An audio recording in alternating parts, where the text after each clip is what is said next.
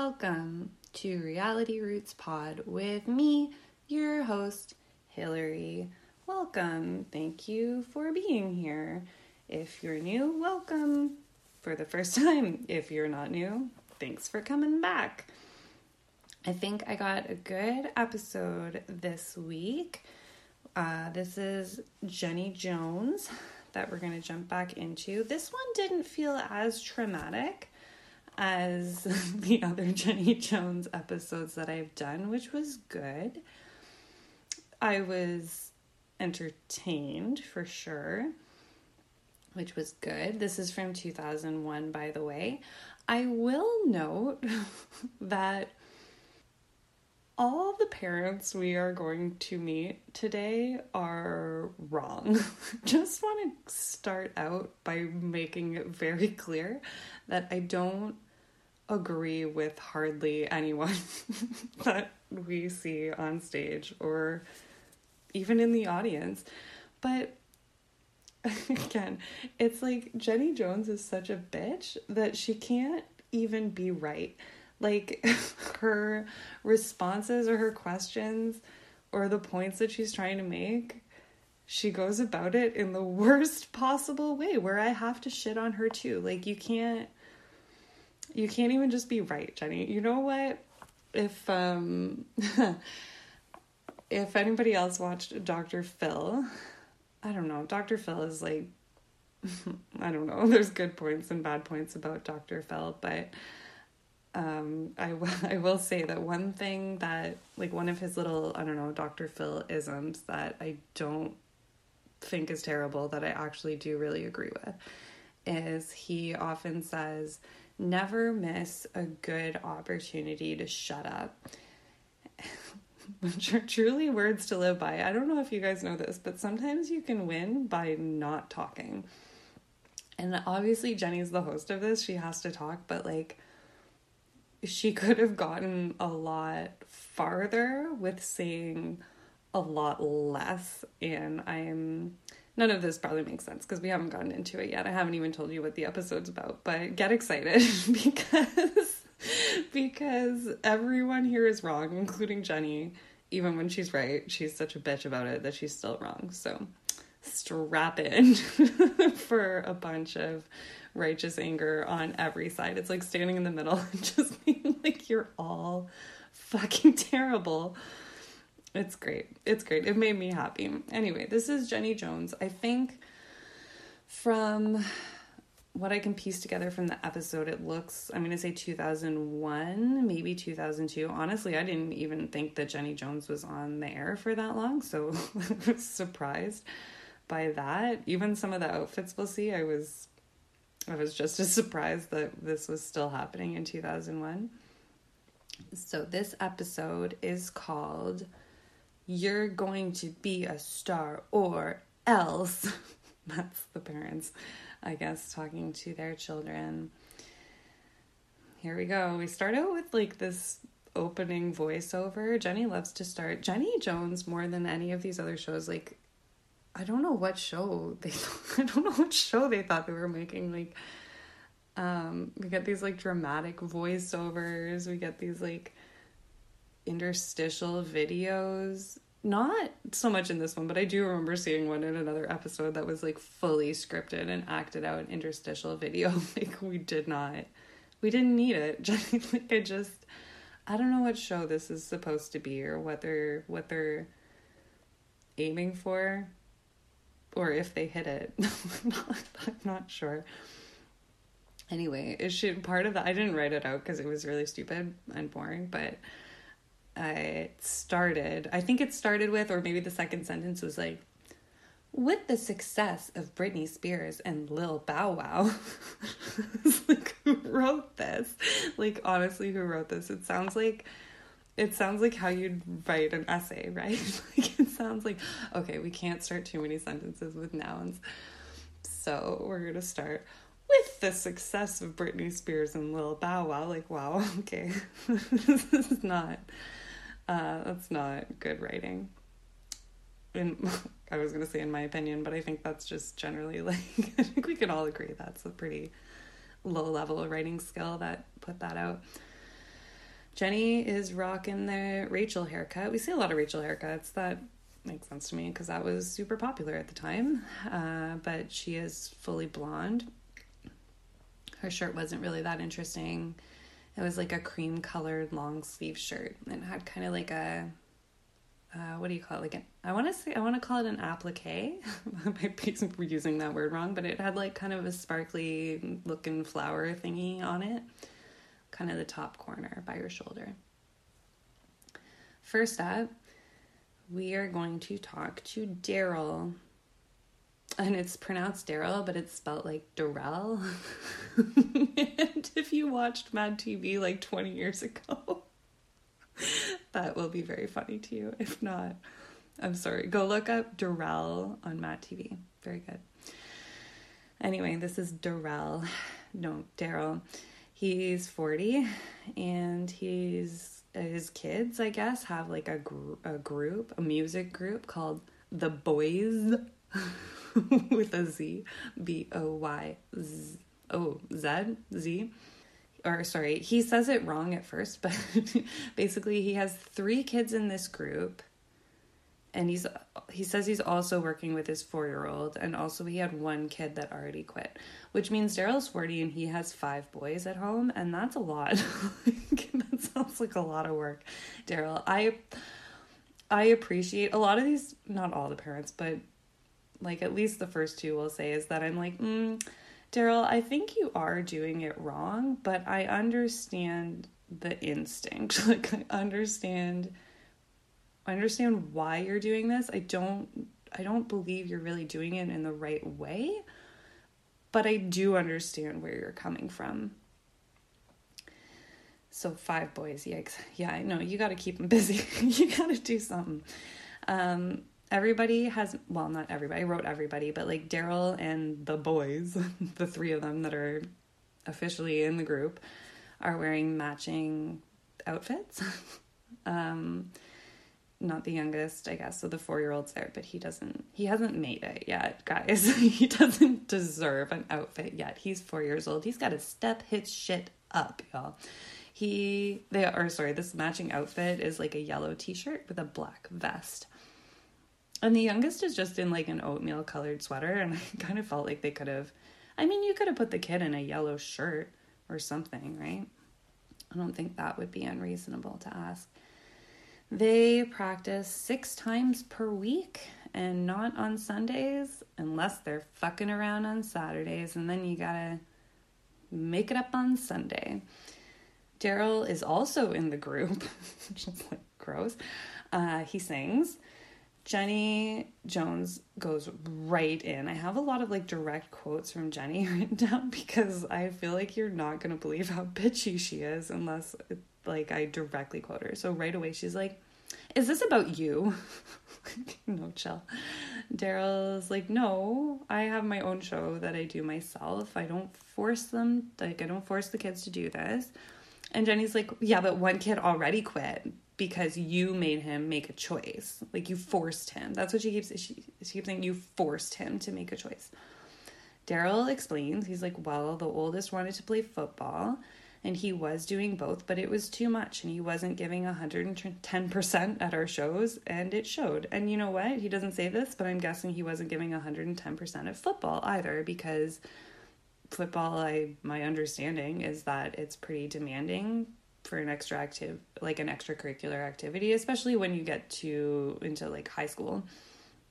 And it sounds like how Daryl's set up this performance group is also very demanding. So yeah, it's just too much for 1 kid. I just don't I gotta not get hung up so early on this, but like Jenny keeps going, like, you forced him to make a choice between football and the group. And it's like, I guess, but like you can't ask him to give more than he has. If those are 2 very demanding things that he wants to do, and you don't feel like he's able to really like give it his all at one or the other because he's distracted with the other, then telling him that and being like, okay, you have to pick one or the other because it's not working out doing both, like, that's not unreasonable. I feel like I also had to do that in high school, to be like, oh no, I've taken on too much. And now I have to, like, take responsibility for what I've taken on, in the sense that, like, I have to go to one of those teams and say, I can't do this anymore. It's my fault. I took on too much, but nobody's going to be happy if I'm just shitting the bed every week. So this is where we are. Like, I don't feel like that's really that unreasonable. At least not as hard as Jenny feels like it's unreasonable. Jenny accuses him of exploiting his children for money. She talks about she's like, because Britney Spears is out there making money and buying shit for their parents. Like, and then she tries to bring up Joe Jackson, but she kind of gets cut off. Don't worry, guys, she'll get back to it, because obviously we can't not talk about Joe Jackson in this. Daryl's like, yeah, it'd be like the money. It'd be nice if it happens. And then I don't know. It sounds like I think they cut the tape. I think he was gonna, like, I think he said more. And I think they just wanted to make him look shitty. And I think they cut the tape here. Honestly. Jenny is in fucking prosecutor mode now. Like, she's being such a relentless bitch. She's like, she says, the kids won't quit because they don't want to upset him. And Daryl's like, I don't think that's true. And Jenny's like, well, that's what they told us. Like, who are you, Jenny? You're like the worst. It's like not even a prosecutor. It's like what a high school girl thinks a prosecutor would be like. And she's like, well, that's what they told us. Maybe they won't tell you, but that's what they told us. And Daryl's like, okay. Like, I don't know what she expected of him. What a bitch. Okay, so now we bring out the kiddos. We have Jermaine, who's 14, Justin, who's 13, little Daryl, who's 9, I guess that's Daryl Jr., and Andre, who's 4. Otherwise known as the boys. I don't feel good saying that. It doesn't make me feel cool. I just want you to know that. Anyway, Jenny introduces all of them. And then, she's prosecuting them. She's like, I'm going to split them up and just attack them individually. She's goes for the oldest one first. And right away, she's like, so you're the one that told us your dad yells at you if you miss a step, right? Jermaine's like, I don't know. He doesn't really say, he's 14, so let's adjust our expectations for what he's actually going to say. He talks about, like, discipline, but he doesn't really say anything definitive about it that I could pinpoint. I don't really know what point he's trying to make. And Jenny's like, if you wanted to quit, you wouldn't say anything, right? Like, objection, leading the witness. Even prosecutors don't do this because you're not allowed to do this, especially to kids. Like, everything she asks is such a leading question, which is not only shitty, particularly to do to kids, but it also makes you a bad interviewer. Like, you shouldn't. Because even at best then, if you're like, okay, if you wanted to quit, you wouldn't say anything, right? Right. Good interview, Jenny. Like, really got a lot of information out of that. Thanks for that. Anyway, Jermaine's like, no, I wouldn't say anything. And Jenny's like, have you thought about it? And he's like, yeah, I thought about it. Justin's thought about it a lot. I will say, I wrote this. I shouldn't have written this. I shouldn't have written this. But Justin, I think they're shopping at the Husky store. That's all. I'm not saying it's good or bad. It was notable, I guess. Like, I don't think he's being so overworked or, like, starved or... Especially dancing. Like, dancing is hard. I guess that's why I kind of thought it was noteworthy, because if you're spending 6 days a week practicing dance, I don't know. That's a lot of calories to burn. So I don't know what's going on. He says he likes singing, but he also says he feels pressured. And Jenny asks Daryl if it's fair to put pressure on a 13-year-old. Daryl's that's a kind of a gray area. Like, no, I don't think you should put too much pressure on a 13-year-old, but I don't think that's too young for them to feel a little bit of pressure if there's something they're working towards. Daryl says it is pressure and you have to be realistic about your goal setting. And Jenny cuts him off. Like, she doesn't even let him finish. She's like, it's your goal, not theirs. And everyone cheers and we get nowhere. Again, this is what makes you a shitty interviewer or host. Interviewer. If you're gonna be a host, then be a host. But this is like interviewing what you're doing, Jenny, and you're doing it badly. Jenny invites, I don't know if I'm going to be saying this as clearly every time, but Jenny now invites the boys to perform, but she makes it super clear because she doesn't want to be in a glass house throwing stones, obviously. So she's like, if you want to, only if you want to though. Like, if you want to perform, do you want to perform? It's up to you. It's totally up to you. Like, okay, Jenny, like, yeah, they're gonna... I feel like you're saying that, but I don't feel like you mean that. The boys are terrible, and this song is also terrible, and the dancing is terrible. No one really has a good voice. They look like prisoners forced to perform a musical, and the prisoners would probably be more, like actual prisoners would probably be more talented. Daryl Jr. has the best voice, I guess, but I also noticed that he's 9, which means he's probably, like, pre-puberty. Ugh, it's gross to even... Ugh, I hate that I said that, but I just mean, like, his voice is higher pitched than his brother's, and I think that's why it sounds better. Anyway, they do their little song and dance, and... Jenny says that she saw talent because she's a fucking liar. She says she saw talent, but says they look unhappy. That is actually true. They did look really unhappy while they were doing it. Jenny gets so harsh now. I mean, she was already being harsh, but she goes in and she just doubles down on that. And she's like, do you ever... She says this, but it's like she's asking Daryl, but it's actually like she's asking the kids. The word sounded like she was asking Daryl, but I didn't interpret that as I was watching it, and the kids answered her. So she says, do you ever talk about your oldest and how you forced him to choose? Anyway, Justin, the 13-year-old, says, well, I felt bad at the time, but like I understand why he left. His dream is to play football.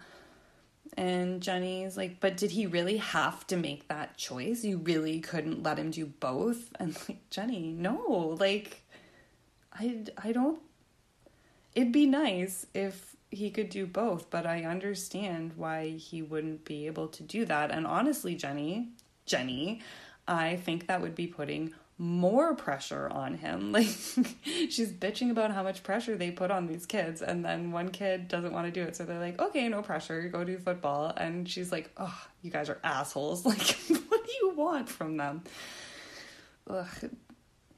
Daryl says kind of what I already said. He's like, oh yeah, okay, but he'd be super tired when he came home from football practice. Makes sense, because that's physically demanding, and then he wouldn't be able to concentrate or focus on what we were doing with the group.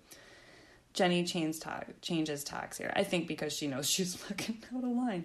She's like, are you a fan of Joe Jackson and Jermaine? Like, again, this could be... I don't really trust the editing to be real with us, because I think they're definitely trying to paint a narrative, but Jermaine... What they show us is Jermaine giving mad side-eye about this Joe Jackson thing. He's like, I can't... It's a look. He gives his dad a look when Jenny brings up Joe Jackson. Daryl's like, I don't know. And then again, he makes like an understandable point. If not correct, understandable. He's like, well, as far as being involved in his kids' lives, the kids weren't... don't know. I mean, now we're like 20 years past. Like, we know about the Jacksons too, so that it didn't age well what he says, but I understand what he's saying. Like, he's basically saying, okay, maybe well, he didn't say it exactly like that. Maybe Joe Jackson went too hard. I don't know. I wasn't there. But he was involved in his kids' lives. he was, I guess, like we could call him an active parent. Like he didn't disappear. He was there. He knew what his kids were doing. He knew what they were into. He was like, even Daryl's like, well, I don't think his kids were doing drugs, like, from what I know. I mean, I can't. Obviously, it's like Joe Jackson is obviously wrong as well, because his kid became Michael Jackson, who I think is probably one of the worst humans ever. I mean, because of Joe Jackson, he's terrible, but also when he became an adult, he was also terrible and hurt a lot of people, I think, because he was hurt. Hurt people, right? Let's all take a moment to reflect on that. But, like, I understand Daryl's point. Like, yeah, it's not good what Joe Jackson did, but like there were good points, I guess, or I mean, his kids were successful. Like, I don't know. It's just a gray area. That's the problem, is that Jenny's really trying to paint this like a black and white issue, but then as soon as she gives people a chance to talk, you see that it's really not as black and white as she's trying to make it out. Anyway, Jenny asks Daryl how his wife feels about this. Daryl says his wife does all the vocals and the scale range. Here's high school Jenny again, back to be like, well, your wife told us that you're like a drill sergeant and you need to lighten up, and that you get mad if they get second place because it's not good enough. Okay. We cut to this little tape. We'll call it an interstitial, but it was obviously filmed backstage, like probably right before she came on stage. She says he's too hard on them, basically. That's the other thing, is Jenny keeps stealing these people's talking points. So then when they have a point to make, it's like it doesn't really connect because we already heard Jenny making these accusations. And Michael is here also. He's the other son who quit to play football. He's 16, and he says the schedule was just too crazy. The wife comes out. She tells Daryl, she's like, I love you, and I do think the kids enjoy it. We just have to make it a little more fun for them. And Jenny's like, Carmela, are you sure you enjoy, Carmela, are you sure they enjoy it, though? And Carmela's like, yeah, they enjoy it. Okay. Jenny says she gets the feeling they're too scared to say if they don't like it. And she throws to Michael. She's like, so you quit? Michael's like, yeah, we like performing and everything. It's just like the practicing was too intense. I'm going to cut in on myself here just to say that it is possible that Daryl is just, this is another thing I understand as a parent, and I remember this coming up a lot on Dance Moms, which is also problematic, so let's not get too far into that. But I do appreciate that, like, as a parent, it's so hard to not be invested in your kids' success because you want the best for them. That makes it really hard to be their coach. Like, I think kids need a coach and a parent, and it's problematic when you as a parent try to take on the coach role because you're naturally, like, the coach role is to be hard on you because that coach is trying to make you better, but that's not necessarily what you need from your parent at all times. Like, you kind of need your parent to say, like, oh, you did so great, that was amazing, I thought that kick was so high, or like, you really hit that note, even if you didn't. Like, that's what a parent's for. A coach is there to be like, whoa, I think you really could have done better there. It just gets messy. That's the problem I think Daryl has. I don't think he's like as out of line as Jenny's making him out to be, but I think he would do their whole family a favor if he let this group happen without being involved, or if he found a different coach for them.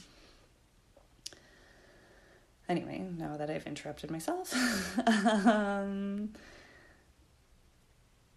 Jenny has another super leading question where she's like, so because you had to choose and you're out of the group now, You're like an outsider because it's a family project, right?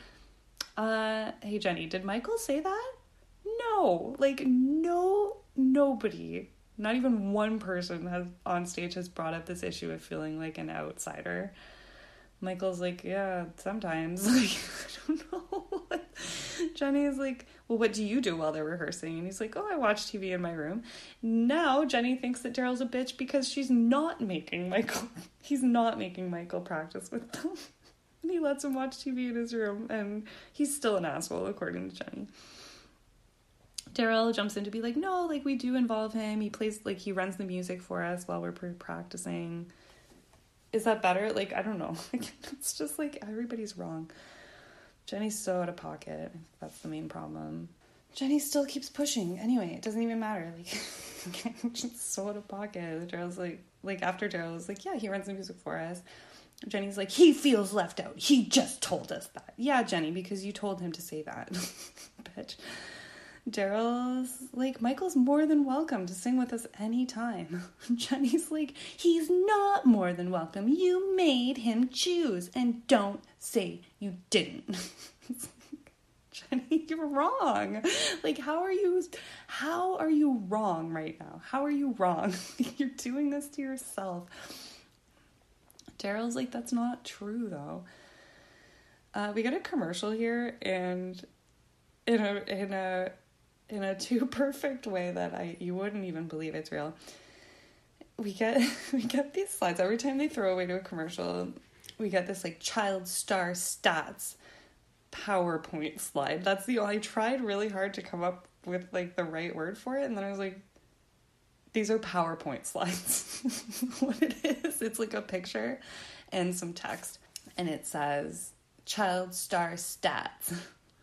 So here's our first quote-unquote child star stat. Stevie Wonder, I wrote Steve Wonder in my notes. I autocorrected to Steve Wonder, which is funny. Stevie Wonder was just 12 years old when he cut his first record. That's it. Why is that a stat? That is not even recent. What the point of that is, I don't know. And it's not a statistic. It's just a fact. It's just a throwaway fact about Stevie Wonder. Okay, so got it. Thanks. Next time somebody asks you when Stevie Wonder cut his first record, you thank me. Send me an email and say thank you. I knew. It was 11. Statistically. Okay. Next up, our next parent, Cynthia, who is 32. Cynthia has cornrows, which isn't a bad thing, but she has really big features. Like, she has really big eyes and really big lips, and it kind of makes her look like a fish, especially when she's just sitting there with her mouth open, which happens a few times. Her kids, she says, I didn't even catch this on the first go, but she says her kids are in a Christian rap group. That is not what I would call this. And then we go through her kids' names, and later, like way later on, they do, like when the kids come out, we do see their names written out on the screen, but you guys don't know how long I spent trying to figure out, like, how many times I had to rewind it, like back 10 seconds, trying to figure out what the fuck these names are. That's what we should be on here for right now with Cynthia, is moms who give their kids insane names. First, we have, this is so stupid, we have Brittany Estralar. Okay, Brittany Estralar. Like I said, I wrote that many times. Like, I listened many times so I could write that. Brittany Estralar. I even put on the YouTube closed captioning, and it thought it was ice trailers. Ice trailers. That's what it wrote down. Brittany Ice Trailers. Estralar. Cynthia, and she's like, oh my god. It's even more ridiculous, because not only is her name Brittany Estralar, Cynthia then says that's French for Australian star. Okay, first question. Why would you name your kid Australian Star when they're not Australian? Second question. No, it's not. Like, it's not. That's not true. Like, I speak French. Guys, I promise I'm not even pulling this out of my ass. I am fluent in written and verbal French, and that's not French for Australian Star. Australian Star, I guess, would be L'Étoile d'Australie. So let's just compare, okay? Contrast and compare. What did I just say? Étoile d'Australie. What is her name? Brittany Estrellar. Okay. Jesus. Her next kid is Brana Skylarge. This is, sorry, Skylar. I wrote it both ways. I wasn't sure. YouTube captioning said Sky Large. Brana Skylarge. And I thought it was Skylar. I was going to write Skylar, but here's the thing, is that her next kid's name is, okay, what it's written, again, this is kind of with help from YouTube captioning, B. John Knight Large. Like, and the way the kind of the captioning picks it up is like, his name B. John Knight Large, and but no, his name B, no, the B was part of his name. Bijan, like Dijon, like the mustard. Oh my god, I can't believe how long I spent looking at these names and trying to make sense of them. It's crazy. And then the next one is, I don't know what the next one is. Closed captioning says B. Joe Clark. Like his name B. Joe Clark. No, his name does not B. Joe Clark. I think it's Bijo Clar Large. I don't know. Here's what I heard, okay? Quick Cole's notes on these names, which I've already spent way too long on. Brittany Estrellar, Brana Skylarge, Bijon Knight Large, Bijo Clark. No, Bijo Clar Large. Wild. That's the most abusive thing, I think. Jenny starts in on this girl's schedule. They put the schedule up.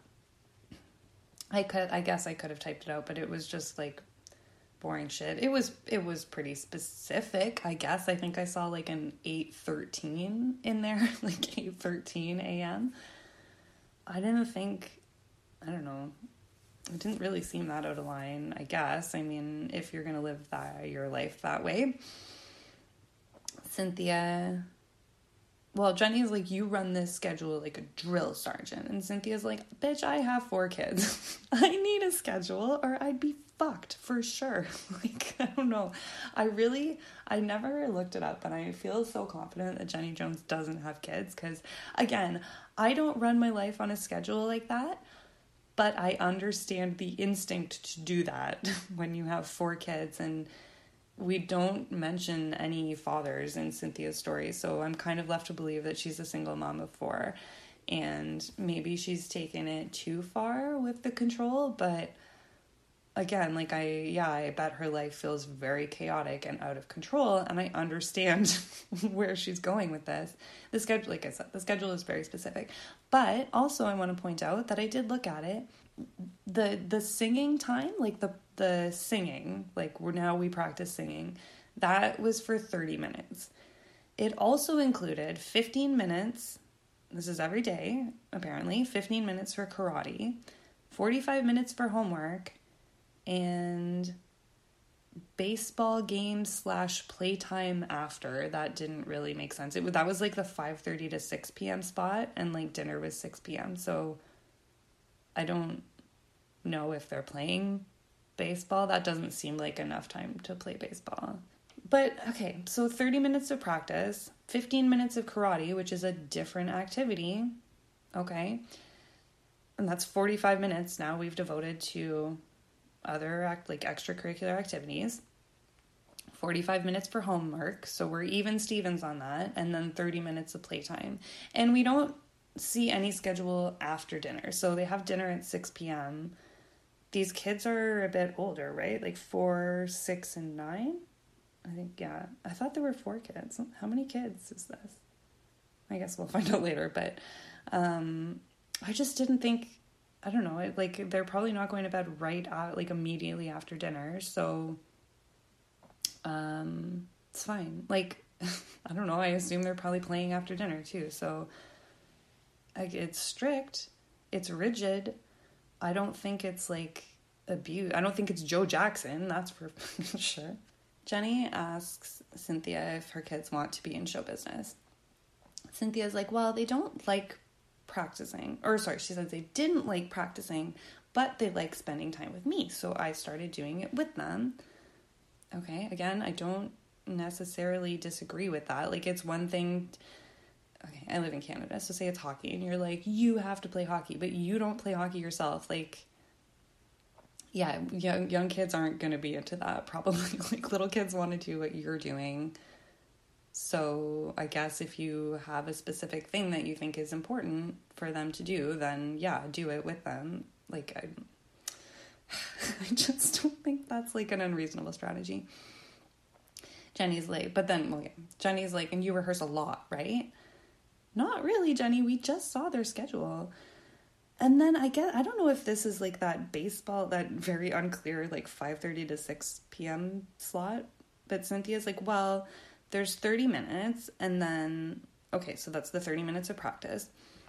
And then the 30-minute game, that must be what she has, like what we're talking, the 5:30 to 6 p.m. I don't know why baseball got in there, but then she's like, and then the 30-minute game, I put all the games in a cup, like catch, basketball, dancing, or like, it's just another like activity. So it's one of the games in there. So it's that, and then I guess they pick from the cup.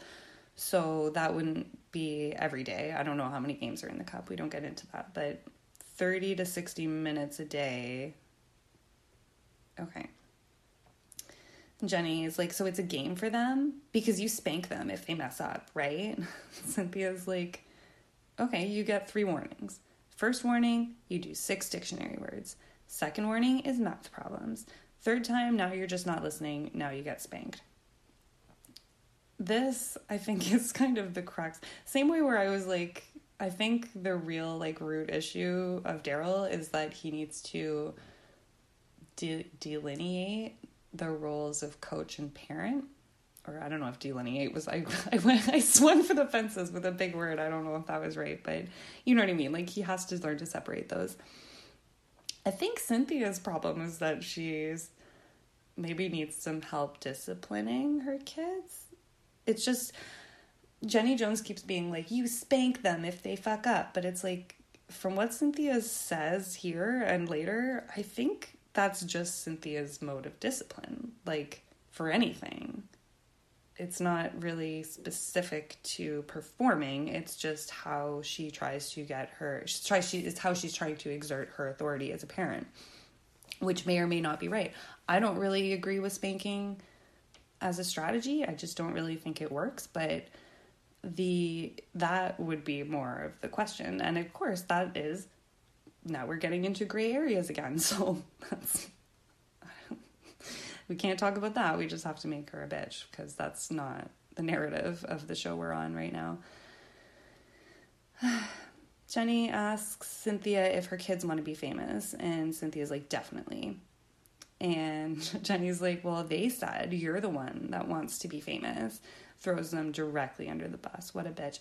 I also want to take a moment to say that, Jenny, if you think that these parents are abusing their kids, do you think it's wise to come out here and throw them under the bus like that? Like, these are kids and their parents, and it's already uncomfortable, but what if there was, like, what if it was a couple, right? What if it was a husband and wife, and Jenny thought, like, or we all thought that the husband was abusing his wife, and we started being like, well, is she happy? And he was like, yeah, and she's like, well, that's not what he told us, or that's not what she told us.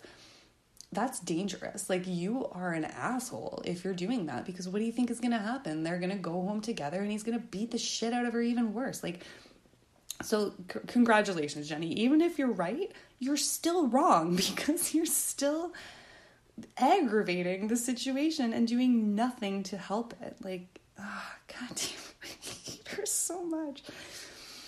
Cynthia's like, well, I want to be a dancer. She's like, Cynthia's like, I don't know if this is true or not, but she says, I don't want to be a famous Christian rap artist. I want to be a dancer. So, no, I don't know. It doesn't make sense, guys. Sorry. Jenny is like, well, where do you see all your family in 10 years? And Cynthia's like, I would like us all to be together, connected with God, and all performing together as a family. Jenny says, do you want to get rich out of this? And Cynthia says, more important than money is God and family. Like, Cynthia does seem to talk a lot about God and family. Again, if she's being honest or not, I don't know, but Jenny's not really doing herself any favors by coming on this hard line. And then she's like, I love God and family. And it's like, Jenny, it's just an uphill battle to make this woman a bitch like that. But she's doing her best, guys. The kids come out. They are 4, 6, and 9. Again, I thought she gave us 4 names earlier. But anyway, so they have 4, 6, and 9. And their group is called Be Large. What are these names? Like, what? I don't know. I just got a hands to God it. I guess I don't understand what these names are about. Jenny asks the 9-year-old, who we see her name written out now. It's Brittany Astray. Not French. It has an E accent aigu, but it's not Astray. Not a word. She asks Brittany Astray, how do you feel about being in the group? Is this what you want to do? And I'm just going to call her BA. Most definitely. Jenny's like, most of the time, yeah. No, Jenny, that's not what she said. She said, most definitely. And Jenny's like, yeah, most of the time. Yeah. No. Jenny continues, is there anything else you want to do? And she says, I want to act. So she's like, oh, okay, yeah, that's kind of similar. Didn't get what she wanted out of Brittany Astray. So now we're going into the 6-year-old, who's very cute, by the way. She's a very cute girl. But her name is Brianna Sky.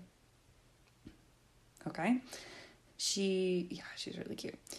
Jenny's like, yeah, it's probably not fun when you're being pushed though, right? Does your mom spank you? Like, this is a 6-year-old child. She looks so uncomfortable.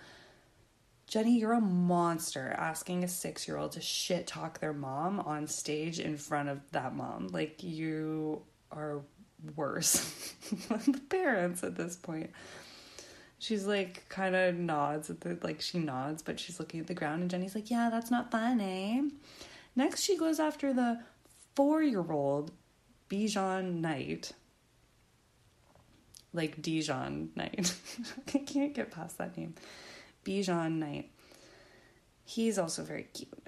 He's 4. 4-year-olds are like always cute. I don't think I've ever met, like, when kids get like 2, 3, 4, I don't think I've ever met a kid in that age range that wasn't super adorable. It's a very cute age. Jenny asks Bijan Knight. This poor kid is not going to be able to. 4 years old, you're supposed to be able to like write out your own name. There's no way. Bijan Knight is going to be, or Jesus Christ, Brittany Astray or whatever. Astray. It sounds like ashtray. That's a terrible. I feel like half of this episode is just going to be me shit talking these names, but they were wild. Jenny asks Bijan Knight, what's the best part of all this? And he doesn't answer. I'm guessing his mom was like, if you don't know, then just make this silly face, but it doesn't even make any sense. He just kind of like mugs for the camera. And Jenny's like, oh, what's the worst part? And he's like, because he's 4 and 4-year-olds, you know, they do say like it can take, especially boys, it can take like maybe 20 to 30 seconds for them to like process the words that you've said to them. And then they also have to come up with a response. So it's actually kind of made sense to me because she's already moved past her last question, but Bijan Knight is still there. He's like, we like singing and dancing and acting and basketball. Jenny realizes this kid is too young for her to grill. So she goes back to Brianna. She's like, oh, what are rehearsals? What are they like? Are they kind of long? Brianna's like, no, they're pretty short. She's 6 and she's like, no. Jenny, facing another brick wall, the 6-year-old goes back to the 9-year-old. She's like, could you quit if you wanted to, though? And she's like, she does say it. Brittany Astray says no. Jenny, having finally got somewhere, finally got some traction with these kids, she's able to go in on Cynthia for something, right? She doesn't miss it at all. Don't worry. She's like, Cynthia, oh, there you go. She says she can't quit. Cynthia's like, she never asked me to quit. And Jenny's like, yeah, but you never offered. And Cynthia's like, well, I'm not trying to teach my kids to quit. Like, again, here we are into another gray area of parenting with Jenny, which Jenny just has no, like, she doesn't understand any of the nuances to this, I don't think, at all. Yeah, like, if her kids aren't asking her to quit, it would be kind of weird for her to offer it up, I guess. Like, maybe she should do a better job at making them feel more comfortable to quit if they want to, but if your kid's not enjoying something because it's difficult, I don't really know if the right thing to do is to just be like, oh, you can just quit that. You don't have to do that. Don't worry about it. Like, we are trying to build discipline, right? Jenny's like, but is this her dream? And Cynthia says a lot of words that I didn't care about. It wasn't anything important, I promise. She's like, if only she has God in her heart, she'll go far. Now we get to watch a video of them rehearsing. Doesn't really seem that crazy. I mean, I guess obviously Cynthia knows the cameras are on, so maybe she's not in her like full bitch mode, but to be honest, it looked like a mom with 3 kids trying to teach them a song and dance. Like, to a 4, 6, and 9-year-old. It didn't, I don't know, she wasn't like screaming. She seemed reasonable. Like, the 4-year-old, I think, was having trouble focusing. She's like, oh, like, you want a snack? Okay, like, let's just get through this one thing, then we can get a snack. Like, it just didn't seem that unreasonable to me. When we come back from that little video, Jenny's like, well, how do you think the kids are going to feel when they're older and they remember getting spanked for not doing a dance move right? And Cynthia's like, I spank them for not doing homework. That's really the last thing we hear, like, of substance out of Cynthia. And it seemed really out of left field, but this is what I was saying, right? The spanking isn't just about the dancing. The spanking is what she is using as a form of discipline. It's problematic, but it's not just like a stage mom issue. It's just like a mom issue. Anyways, I guess because there's no dad in the picture, I mean, I'm assuming that, but this is backed up by the fact that cousin Alvin is here. And he says that Cynthia runs her house like a boot camp. And he says that Cynthia is the one that wants to be famous. And the kids will grow up to resent her. This isn't a reference that I really got, but he was like, they'll be just like the kids on Different Strokes. Think about it. I was like, never watched Different Strokes, so don't really have anything to think about myself, but okay. Alvin comes out and makes like the same points that he just said. But also he adds, you know what I'm saying, at the end of every sentence that he says. Be Large performs now. Blarge. I want to call them Blarge. Blarge performs, and guess what, guys? It's also terrible. Horrible. I would say it's worse than the first one. The first one, they seemed like they weren't that good and they weren't trying that hard. Blarge is just bad. It's just bad. I don't think it's the kids' fault. This is an original tune called Shoot 'Em Up. It's mostly Cynthia, quote unquote, rapping. And I was talking with my partner this morning, and I'm going to say it again. I say it again and I say it again. I think if I were to make a rap song, I think I could at least hit the level that Cynthia's hit here. And I say that as the worst rapper, like, not even the worst rapper, like, I know how bad I would be at it, and thus I've never tried. And even just based on how bad I think I would be in my head, I still think I would be close to the level of this performance. It was really bad. Like, the words were bad, the song was bad. It's exactly as bad as you think it would be. Here's the thing. It's mostly Cynthia rapping. The kids aren't rapping. The kids are, like, I guess, quote unquote dancing. But by dancing, I mean, like, softly bopping and maybe clapping along. And then a bunch of times they're like, shoot 'em up, shoot 'em up. Shoot 'em up, shoot 'em up. Cynthia yells more shit and they're like, shoot 'em up, shoot 'em up. That's the other thing, is Cynthia is, like, yell rapping. It's really bad. Her voice her voice cracks at one point. My voice is probably cracking because I feel like I'm going to lose my voice right now. But it sounded like it just cracked because she yelled too loud. It's just really bad. I guess we'll call it Christian rap. Like, the lyrics were really bad, but they feel like I did hear God in there a couple times, or allusions to God. When they're done, an audience member is like, you spanked them for fucking up? You should be spanked. And she gives him, like, Cynthia kind of gives him sexy eyes for a second before she's like, oh, fuck. I don't know. I think she rethought it. She's like, oh, that wasn't, I don't think the point. Like, I think she thought it was, like, a compliment for being sexy. And then she's like, oh, fuck. I don't think that's what it was. Another audience member is like, you mean to tell me it takes 6 hours a day to do that? Let them play. They're children. Let them play. And that would be a solid burn, but I don't see or remember anywhere where Cynthia said they were practicing for 6 hours a day. 30 to 60 minutes is what I got out of their schedule. So I don't know where that's coming from. Another audience member is like, if you talk about God so much, why don't you put them in Sunday school and let them sing for an hour on Sundays? Okay, Sunday school is not the same as choir, first of all, but okay. Cynthia responds by saying they sing in 4 church choirs. Why? Like, I would have loved a follow-up question on that. I don't even know if I could find 4 churches. 4 church choirs, that sounds time-consuming. Like, where was that in the schedule? Jenny goes in on Alvin. She's like, Alvin, is this about money? Alvin's like, you just all seen it. She's the star. The kids are just there. That's true. That was kind of what we watched.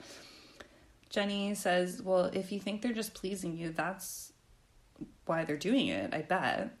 I don't believe that they really enjoy it. Just made another note here. I kind of already hit this point, but is extracting information out of kids and then using it against their mom in front of them on stage psychologically good for the children? I just want to make sure that this is supposed to be for the benefit of the children, I think, like, to make their lives less stressful if we can convince these parents to ease up. I'm just not sure if the cure is doing more damage than the problem itself. That's all. We get another commercial break. But first, we get a child star stat. Another statistic, if you will, using the term lightly. It says, the Jackson 5 were between the ages of 11, Michael, and 16, Tito, when their first album was released. Okay? Still not a statistic, just another useless fact. And that's actually older than I would have thought. I thought, honestly, Michael Jackson was performing when he was like 7 or 8, if you would have asked me, but it just says that's when their first album was released, so obviously he didn't start at 11, it just, Now we're going to meet Jenny's best chance to make a clear point. Jenny, if you can't make a point against this guy, why are we even here? We meet a dad and his son. The dad is Jerry, and he has an 11-year-old son named Jack. Jerry is a stand-up comedian, and he wants his son to be a stand-up comedian. He has his son out all night at stand-up and comedy clubs, I guess running sets. Jenny asks about school. She's like, well, what about school? Like, how do you have your kid up all night, every night, till close at the comedy club? Like, what about school? And Jerry's like, yeah, Zach's on the honor roll. He's never missed a day of school. Okay. But Jenny's like, okay, but how late is he out? Like, is he getting sleep? This is the one part of this episode where I actually can be on Jenny's side because she's picked the correct point. Jerry's like, he kind of says some numbers, but I don't know. He's like, well, if he got home at 3 and then usually he's up at 9, I don't know, probably like 3 or 4 hours a night. Hey, Jerry. At first I was like, I think that's child abuse. Like, if you're, especially 11-year-old boys, I think they need extra sleep. Like, I think they're supposed to be getting like, I don't know, like 12 to 14 hours or something. Like, they're doing a lot of growing.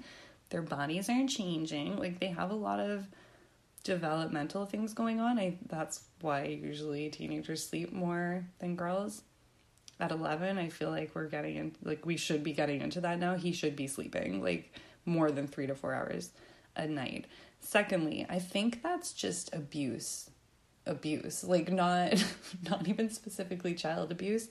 If you are in a relationship and your partner only lets you get 3 to 4 hours of sleep per night, that's also abuse. Humans need more sleep than that. Zach is wearing what I guess I would call it like a stand-up costume. Like, if you were alive in 2001 and you're like, I'm going to be a stand-up comedian for Halloween. I feel like this is what you'd pick. He's got, what did they call them? It's on Friends too. I want to call it like a Kangol hat. It's made out of leather, I think. And he's got like a button-up collared shirt with like a design kind of pattern on it. I wrote like pre-Ed Hardy-ish. Don't think Ed Hardy was out at this point. Maybe he was, but it wasn't Ed Hardy, but it was like 3 steps before you get to Ed Hardy, you go to Walmart and pick out the shirt. I think. Pretty sure that's how it goes. Okay, Jenny kind of loses me a little bit here for just a second. Jenny's like, well, what if he wants to play with his friends or play video games? And Jerry's like, honestly, if we have a show coming up, you can play video games later. And, okay, Jenny, like, Jerry's wrong, and Jerry's an asshole, and in that sense, I have to be on Jenny's side. But Jenny, I can't sit here either and advocate for boys, particularly kids, to be playing video games over their extracurricular activities, like, or over anything. Like, they're not really good either for your brain development. So I don't, you could have picked any other direction. Jenny would have made more sense, honestly. Anyway, Jerry is also a comic. He already says that. He says he writes Zach's material and he coaches him. Jenny's like, so is this how you make your living too? And he's like, yes. Jenny invites him to do some comedy. Like, she's like, oh, can you give us a little bit, little taste, little flavor of Jerry, the comedian? And he's like, no, because apparently it's too dirty / edgy for daytime TV. I just want to remind everyone at this point about the last Jenny Jones episode that I covered, where it was like Mom and I play guys together. But Jerry's comedy was too dirty for daytime TV. Jerry is positive that this is what Zach wants to do, and he's confident that Zach will confirm that when he comes out. Great. Jenny's like, well, he told us. Like, again, Jenny, like, why are you like this? She's like, well, he told us that sometimes he'd rather watch TV than practice. I think even Jerry, maybe not exactly here, but like, yeah, me too. I'd also rather do that most of the time. Maybe not, I'm not a big TV person, but like, yeah, I'd rather do nothing than work, of course. Anyway, and then he's also like, also known as the Zach Man. This is a terrible nickname. Zach comes down the runway.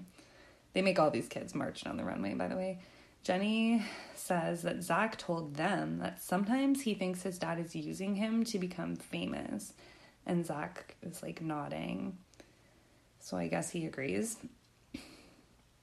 Jerry makes a point, or tries to make a point of like, okay, maybe it's not great what I'm doing, but also, like, what about crazy baseball parents? Like, what about parents that put their kids in baseball and get out in the stands and scream themselves stupid at them and, like, make assholes of themselves?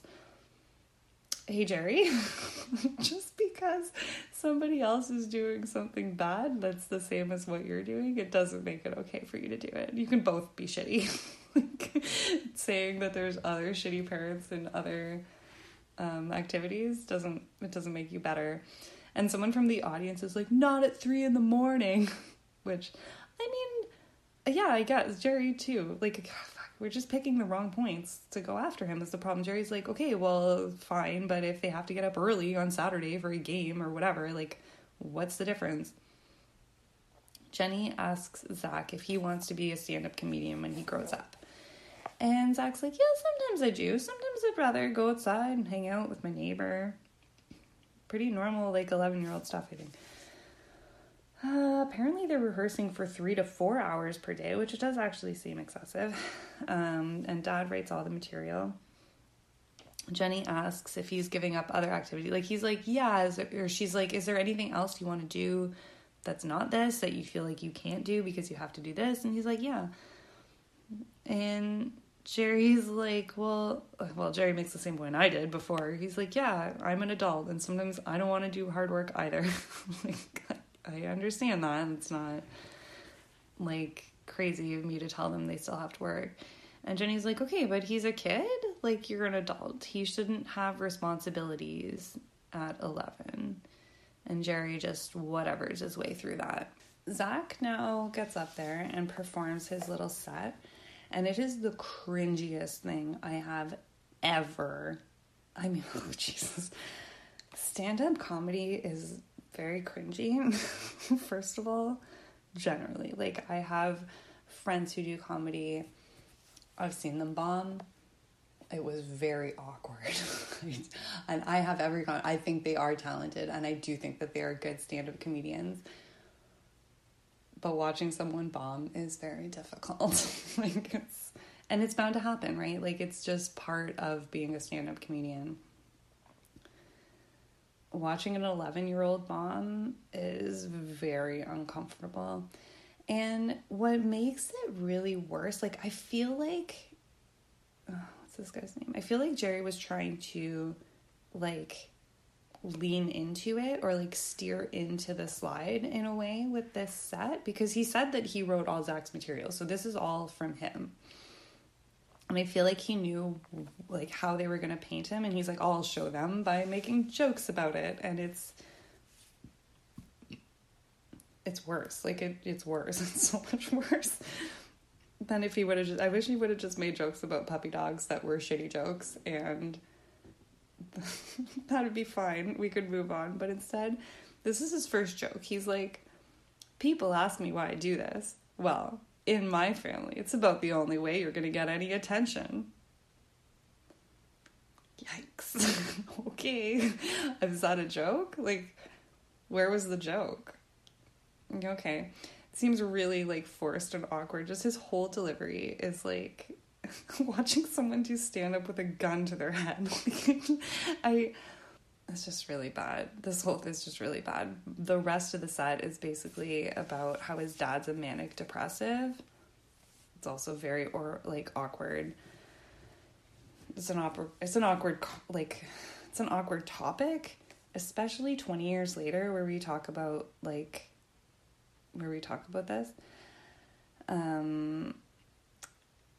It's so weird.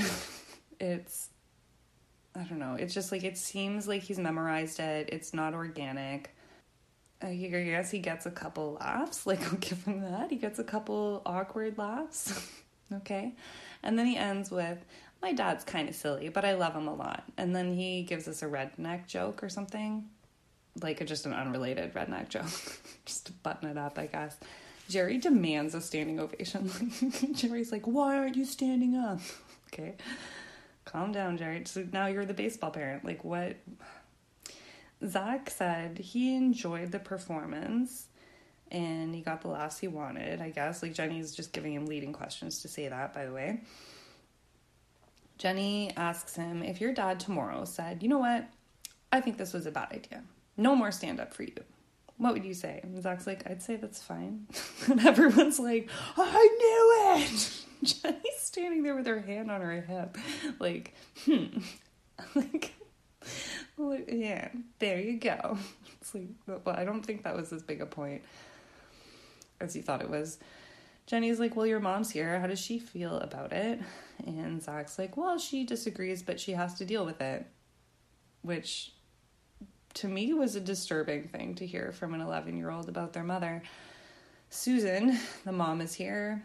Again, she says the same points that Jenny already made, because Jenny stole all her points. She says she's tired of Jerry pushing this on him. She also complains about the sleep, like the lack of sleep, and her 11-year-old is hanging out in bars all night. She says he has to practice the same jokes over and over and over again. We could tell that. And he gets frustrated, and he can't do any other activities, and he's only 11. Like, he should be able to find other islands of competency. She says it's too much pressure on Zach. Between comedy and school, he has more responsibility than most 40-year-olds, which is like, yeah, I'm on the mom's side because I believe she has her son's best interest at heart. I don't believe that about Jenny. Jenny goes back to like how dirty Jerry's material like apparently is, like that it's so dirty he can't even say one joke on daytime TV, and then actually kind of makes, I don't know, maybe like her second good point of the episode, which is like, what is Zach being exposed to in these bars? Like, if your material is so filthy, you can't say it here. What is Zach hearing, like, when he's at these bars? And Jerry's like, yeah, he's not in a kindergarten comedy club. Jerry, is that a thing? Don't know if that's a thing. And he's like, he's performing with well-known names. He's on stage competing with adults. Jenny's like, do you want your 11-year-old to compete with adults? Like, why? Like, just to fail? Like, he's not gonna be able to be as good as them. Like, the fuck? An audience member stands up and flips to Cynthia in a way, I guess. She's like, okay, audience members, if you're gonna flip back and forth between stories, then you need to remember names because it's too confusing when these people it happens all the time on these shows. Someone will stand up and be like, she talks a lot about God, and it's like, who are you talking about? Like, sorry, like Zach's mom? Like, what are you talking about? No, she's talking to Cynthia. She talks a lot about God, when she should practice what she preaches, and separately, why doesn't Susan have any say in her son's life? And Jenny's like, because he's a domineering man. And there you go, Jenny. There's a point, Jenny. I think that was actually her second point. So we might be up to like 2 whole points here for Jenny. Jenny says, well, Susan, what if you decided that this isn't in Zach's best interest? And Susan's like, it's not in his best interest. Sorry. I couldn't even get through that. Susan says, it's not in his best interest. I don't think it's in his best interest. And Jenny's like, well, then why don't you parent up and make a stand? And everybody cheers, and we get no answer or resolution on that. Probably because Jerry's a dick to her, too. That's my guess. We get another child star stat before we hit this next commercial. Guess what, guys? Lil Bow Wow was only 6 years old when he was the opening act on the Chronic rap tour. Which, out of all the quote-unquote statistics that we've gotten so far, is maybe the most relevant. I don't think you should put a 6-year-old on the Chronic rap tour.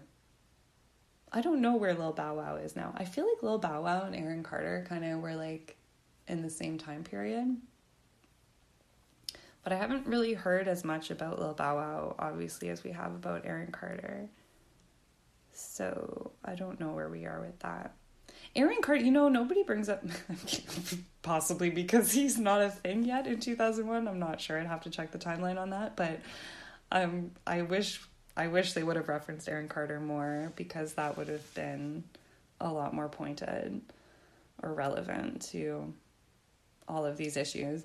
Also, I want to point out, like, okay, I'm watching the episode, I'm taking notes, right? This was 40 minutes, I guess, because the commercials are cut out, so it's 40 minutes with, what was it? I think we had 15 minutes left and like before we started talking with Jerry and Zach. And at that point I was like, oh yeah, okay. On the second, like, because I'd already watched it once when I'm taking notes, right? So I'm like, okay, yeah, like, maybe it was 10 minutes. I was like, yeah, okay, 10 minutes to talk to Jerry, 10 minutes left, 5 minutes to talk to Jerry, 5 minutes to talk to whatever expert they brought out. And then I forgot there's another family in here. Like, we really spent most of the time on those first two. And then we jammed in like some far more problematic families, just jammed them right into the end. I wish we kind of would have flipped that a little bit. Next up, we have Mario, who is 34, with his 5-year-old daughter, Amanda Claire. Amanda Claire's really cute, I guess. She's not as cute as the other two kids, to be honest, if we're gonna, compare kids that way. Which is probably not something we should do. And this is another one, I guess. Mario brings this girl out to karaoke bars until like 2 or 3 in the morning. Sometimes, not every night, I guess. I mean, they don't have karaoke at most bars every night, so maybe that's why. Jerry's like, so you wanted to be famous and you couldn't, so now you're pushing your daughter to be famous? And Mario's like, yes, that's right. Okay. Also, because we see Amanda Claire, like, backstage, I guess, in, like, the green room, and she's wearing pants and, like, a jacket, like, it's a little suit. It's pink, very 90s shade of pink, and it's in that same Romy and Michelle material, which made sense to me until I found out that it was in 2001, and then, oh, guys, I understand what happened. This is where we had 10 minutes left, and I was like, oh, yeah, okay, Mario, and then the expert, and then that's it. But there's actually another person here. I can't believe how much, like, bullshit they try to stuff into these. Ugh, I felt like I was almost done, and now I feel, like, sad. Mario's like, yeah, I don't know. He did talent shows, but then his parents didn't know the business like he does, so he didn't make it. He probably just wasn't that good. Now he's a producer, so he feels like he can give Amanda Claire what he didn't get in terms of support, I guess. Jenny's like, doesn't she just want to play? Like, she's 5. And Mario's like, well, she gets to play for like 30 minutes a day. Mario, that's not enough for a 5-year-old. He says, well, she's going to be doing this until she's 18, as long as she's under my roof. And Jenny's like, and is this in your best interest or hers? Mario's like, both of ours. Amanda Claire is invited out. She comes down the runway. She's not smiling, walking like a robot. She's probably so scared. It must be so scary to be 5 years old. I don't like it. She waves at Jenny. Jenny's like, do you like to wear lipstick? And she's like, yes. And she's like, do you like to sing? And she's like, yes. She's like, do you want to be a famous singer one day? And she's like, yes. And you've always wanted that? Yes. Just a stupid question. Like, asking a 5-year-old if they've always wanted something, how much of a memory do you think she has? Like, have you always wanted it? What, for like the last 3 years? 2? Probably not even. You don't remember 2. So like, yes, Jenny, she's always wanted that for the past 1 year, because that's as long as she's basically been like conscious. Jenny's like, you've never wanted to do anything else? Again, she's 5, so never. It's like a weird word to use. She's like, no. Jenny's like, and you want to go out to the clubs until 2 or 3 in the morning? Yes. Do you like only playing for 30 minutes a day? No. Okay, again, my kid is 6, and I would say kind of barely has an idea of what, if I said, would you want to do this for 30 minutes? Like, even at 6, I would say my kid has a tenuous grasp of like what 30 minutes means. So I don't know what the point of asking a 5-year-old that question. Do you like only playing for 30 minutes a day? First of all, I don't think she knows what 30 minutes means. Second of all, if that's true, then she probably doesn't know any different. Like, what context do you think she has? Amanda Claire now sings a song for us that her dad wrote for her, allegedly. It's called Daddy's Pride. It actually sounds a lot more like she wrote it, to be honest. And I include the music in that. The lyrics are definitely written at a 5-year-old level. The music, too. The chorus, for example, reads, I play with toys and games, my dolls and bikes. I'm Amanda Claire, my daddy's pride. That doesn't even rhyme. She sings like a 5-year-old, no shade, because she is a 5-year-old, but she's not. I do remember like watching something about Christina Aguilera, and child stars generally, I'm not for it. Like, I don't think it's a good thing.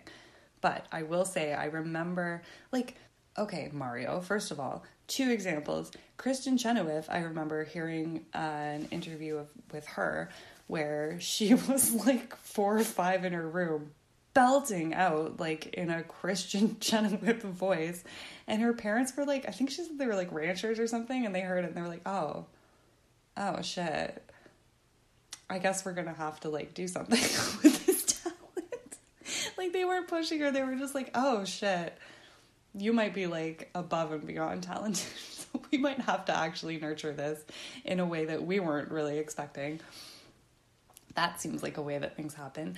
I remember also, I think it was like Behind the Music, Christina Aguilera, where similarly, I think she was like upstairs in her room singing by herself, and her parents thought the radio was on, and she was singing, I think they said she was singing Black Velvet, which is it's not I'm Amanda Claire, my daddy's pride. It's like more of a mature song to sing, to put feelings and emotions into. And they started yelling at Christina Aguilera to be like, turn the music down. And she was like, the music's not on, I'm just singing. And they were like, oh, fuck, you're really talented. Like, that's what talent looks like, Mario. If you would have been Kristin Chenoweth, it doesn't really matter how much experience your parents had in the biz, you would have been Kristin Chenoweth. Like, that wasn't the problem. So I'm not trying to shit on this girl for singing like a 5-year-old, because she's a 5-year-old. But, like, if you were Christina Aguilera, I think it would show by now. Maybe not, but I don't know. Jenny, like, people stand and clap for this little girl because she's 5 and in a horrible position. And Jenny, like, can't even give her that. She's like, oh, you're clapping because she's cute and it's not her fault that that she's being pushed into this, right? Okay, don't tell your audience why they're clapping. Mario says that she's like, oh, you want her to be Britney Spears when she's like 15, 16? And he's like, no, like 12. Not the clarification I thought he was going to make. He says he's going to be her writer and her producer. All right. And Jenny now grills her on her mom. Like, by her, I mean, what is it, Claire or Anne? God, that's a terrible name too. Anne Claire? Amanda Claire, sorry. Jenny starts asking Amanda Claire questions about her mom while her mom's not on stage. Jenny's like, does your mom like you singing? She's like, yeah. Jenny's like, does she want you to be a famous singer? And now Amanda Claire breaks in a really obvious way that we can see she's been coached, I'm going to say maybe groomed by her dad to answer yes to like all these questions, because now she like breaks and she looks at her dad. So Jenny's like, does she want you to be a famous singer? Amanda Claire stops, looks at her dad for direction, and she's like, she whispers like, no, like she's like, she wants to say no, but her dad's obviously told her to say yes to everything, and so she's like because she's 5, like, and she's confused. Like, she looks at her dad because she's like, oh fuck, like, what do I say? And immediately, like, I'm not the only person that saw that, right? Like, we all saw that. Everybody in the audience starts booing them, and Amanda Claire looks so confused and hurt in that moment. Like, of course she does. That's so mean. Like, of all the things that Jenny's done so far, I would say that's mean to push this little girl like that when you know that her dad is, I don't know, grooming her at least. And then this is what happens. Everybody boos and she's like, oh no, like, and she's only 5, so she can't make any sense of that at all. Like, she's like, oh, what happened? And then Jenny backtracks on that, which I guess is good. Better to not do it in the first place. But she's like, you know what? Let's bring out your mom. You don't have to answer for her. No, you don't have to do that. Okay, Jenny, well, don't make her do that then, bitch. Okay. So her mom, Anna Lou, comes out, says all the same shit. She makes this girl sing when she wants to play with Barbies, wants her to, like, the mom is like, I want her to decide what she wants to do. The dad's pushing her too hard, and she also brings up being out at karaoke bars until like 2 or 3 in the morning. And Jenny's like, well, what happens if she doesn't want to practice? And Anna Lou says she cries. And now the mom says something that's like very confusing. It didn't really make sense, but I think what she's saying is like, I've told her between us, like, if Amanda Claire doesn't want to sing anymore, she can tell me and we will talk to Mario together. Jenny asks Mario, like, okay, if that happened, if they came to you and said, no, she doesn't want to do it, would you let her quit? And he's like, no, not yet. Because he's a dick. Again, I'm not on Mario's side. I just want to make that clear. An audience member asks him, I don't know if maybe Jerry tried to write some material for Mario here, but an audience member is like, do you consider yourself a tyrant? And Mario's like, he doesn't even pause. He's like, would you consider yourself a wannabe TV star since you're standing up to talk on camera but you have nothing to say? Okay, Mario, you are being defensive. An audience, like, I don't know, they fire back. They're like, well, let me tell you something. You don't know talent because evidently you're living your life through your child, you dwimp. I'm sure she said dwimp. I feel like maybe she was going for dweeb or shrimp. Dwimp. I swear to God it said dwimp. We have another commercial break with another child star stat. Britney Spears and Justin Timberlake were 11 and 12 when they got their start on Mickey Mouse Club. There you go. Don't say I didn't do anything for you. Next up, we have Sandy and her daughter Sam, who's 16. And this one, it felt the best, I guess. It felt the least rude. First of all, at 16, like, Sam can actually have a conversation with Jenny. Like, she doesn't need to be led like this. Or like how Jenny's been doing to these other poor children. And she was actually decent, I guess. I guess she wants to be a crime scene investigator, but Sandy, the mom, didn't get to sing, so now she has to. This is how Jenny explains it to us. And how I'm going to explain it is that now Sam is extorting her mom for money in return for singing. Like, Sandy comes out and she's like, no, I'm not pimping her. She's the one pimping me. And I was like, is that how pimping works? Sandy, I think that makes you the John. I don't think that makes anyone the pimp. Like, you're paying your daughter to sing for you. So if we're going to get into a prostitution analogy, pimps aren't even coming into it. Like, she's just getting money off of you for doing something that you want her to do. I don't think it's a bad analogy to bring in prostitution, but I don't really see a pimp here yet. We watch a home video of her mom, of the mom, Sandy, begging her daughter to sing on camera. She offers, like, a bunch of shit, money. She's like, oh, it could be my Christmas present. And this is where I got the date, because the date on the video camera said 2001. Sam comes down the runway in a Canadian tuxedo. Sam says she'll sing today just to get her mom off her back. She's like, I'm just going to do this, and hopefully she'll leave me alone. I hope that she sees that I do have self-confidence and I could do it on my own if I want to. Now Jenny starts negotiating for Sam to get a cell phone in exchange for singing on stage. Like, she's like, oh, you want her to sing on stage? Well, she wants a phone. Maybe you should get her a phone, eh? I think that's a pretty reasonable exchange for her to sing on stage. And then I was like, I think Jenny's the pimp. I think Jenny became the pimp here. You know, side twist I did not see coming. Sam sings Killing Me Softly, and she's actually decent. I mean, she's definitely the best so far that we've seen. And this song is like, that's a hard song to sing. Like, personally, I find the key to be very difficult to hit. And the way that the music track is, it's basically a cappella, because at least for the whole verse, I think we only hear drums. And then what makes it more difficult is then the music comes in on the chorus. So you have to start in the right key, but also a cappella. Like, I'm not going to take that away from Sam. That's difficult, I feel like, what she's doing. But at the same time, then by the end, I was like, kind of sounds like what I would call good karaoke. Like, I wasn't blown away. I was just like, oh, that wasn't terrible. Like, she's not Lady Gaga.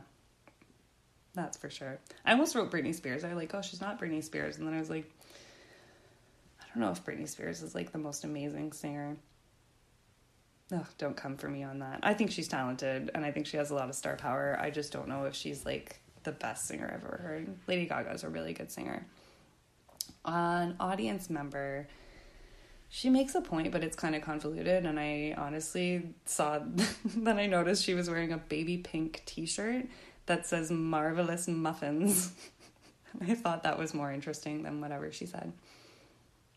There's a commercial, but I guess we're out of statistics, guys. By statistics, I mean useless facts. The kids are seated in the front row. We have a psychotherapist here. We don't see any PhD or credentials, but they say he's a psychotherapist. His name is Rick Tivers. I don't think he's wrong. I think he just has not been given enough time to adequately address anything. Like, at this point, we have like 3 minutes left.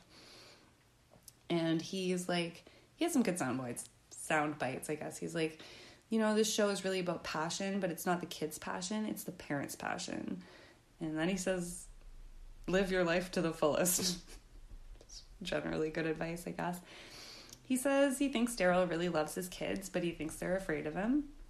Daryl says they're not, but they know he's a strict disciplinarian. He doesn't spank. He takes away privileges. And Jenny's like, yeah, that's good. Like, it's good that you don't spank. It's a better strategy to take away privileges for misbehavior, but it's like, you should do that when they actually fuck up and not when they're just like not into your dance practice. Rick now acknowledges that everyone we've seen has talent, which I think might be a lie. But he has, again, a good point, I guess, though it's short, is that, like, the best way to stifle creativity and talent is to shame someone. Like, if you're standing over someone while they're trying to do something good and creative and, it's difficult, they're not going to want to do it anymore. He basically tells all these stage parents that they're living their own dreams, and he tells all the moms that they need to stand up for their kids. But then it also cuts to Cynthia in a weird point there where I was like, are you telling Cynthia she has to stand up for her kids? I don't know. The editing wasn't very good. Rick Tivers says, this I did think was valuable, is that he's like as a psychotherapist, he's like, I see a lot of adults who struggle with anxiety and depression. They struggle with feelings of not being good enough, and it's all because their parents were pushing them for their own passion. Nobody likes to be told what to do, and there's a difference between guidance and control, and those are all excellent points. I wish he had more than 30 seconds to elaborate on them. And as much as those were all good general points, Jenny's now like, Rick, could you give one general comment? Like, as if that's not what he's been doing. And Rick says, there are if this is what you're going to do, there are two major risks. Anxiety, like you are creating anxiety for your children that they will carry on into adulthood. And also you are running a risk that your kids are going to be pissed when they grow up and will reject you. The music is already playing over him while he speaks, and now it's over. There you go. Did you like it? I hope you liked it. Again, I found it less aggravating to watch than a lot of than a lot of other things. It was fine. It was horrible. Like, it was bad morally, but it didn't make my skin crawl to watch it or talk about it. So in that sense, I enjoyed it very much, and I hope you did too. Thank you for sticking it out, listening to me jabber on about these terrible people. If you would like to reach out to me with any comments, questions, concerns, you can do so at realityrootspod@gmail.com. I am on the track. I have downloaded Facebook and I have downloaded Instagram for you guys. So I am going to try to take some time this week to create accounts for the podcast on both Facebook and Instagram. No way in hell I'm going to dip my toe into Twitter. So don't expect that. Don't look for me there. And I'm not going on TikTok either. So do not look for me on TikTok. Do not look for me on Twitter. We will be on Facebook or Instagram shortly. And thank you for your patience. Thank you for listening. Just one last thing. If you have an extra special second just for me and you are feeling generous, if you could do like a rate and or review and or subscribe, that would really help me out. Thanks again for being here, and I will talk to you next week. Okay, bye.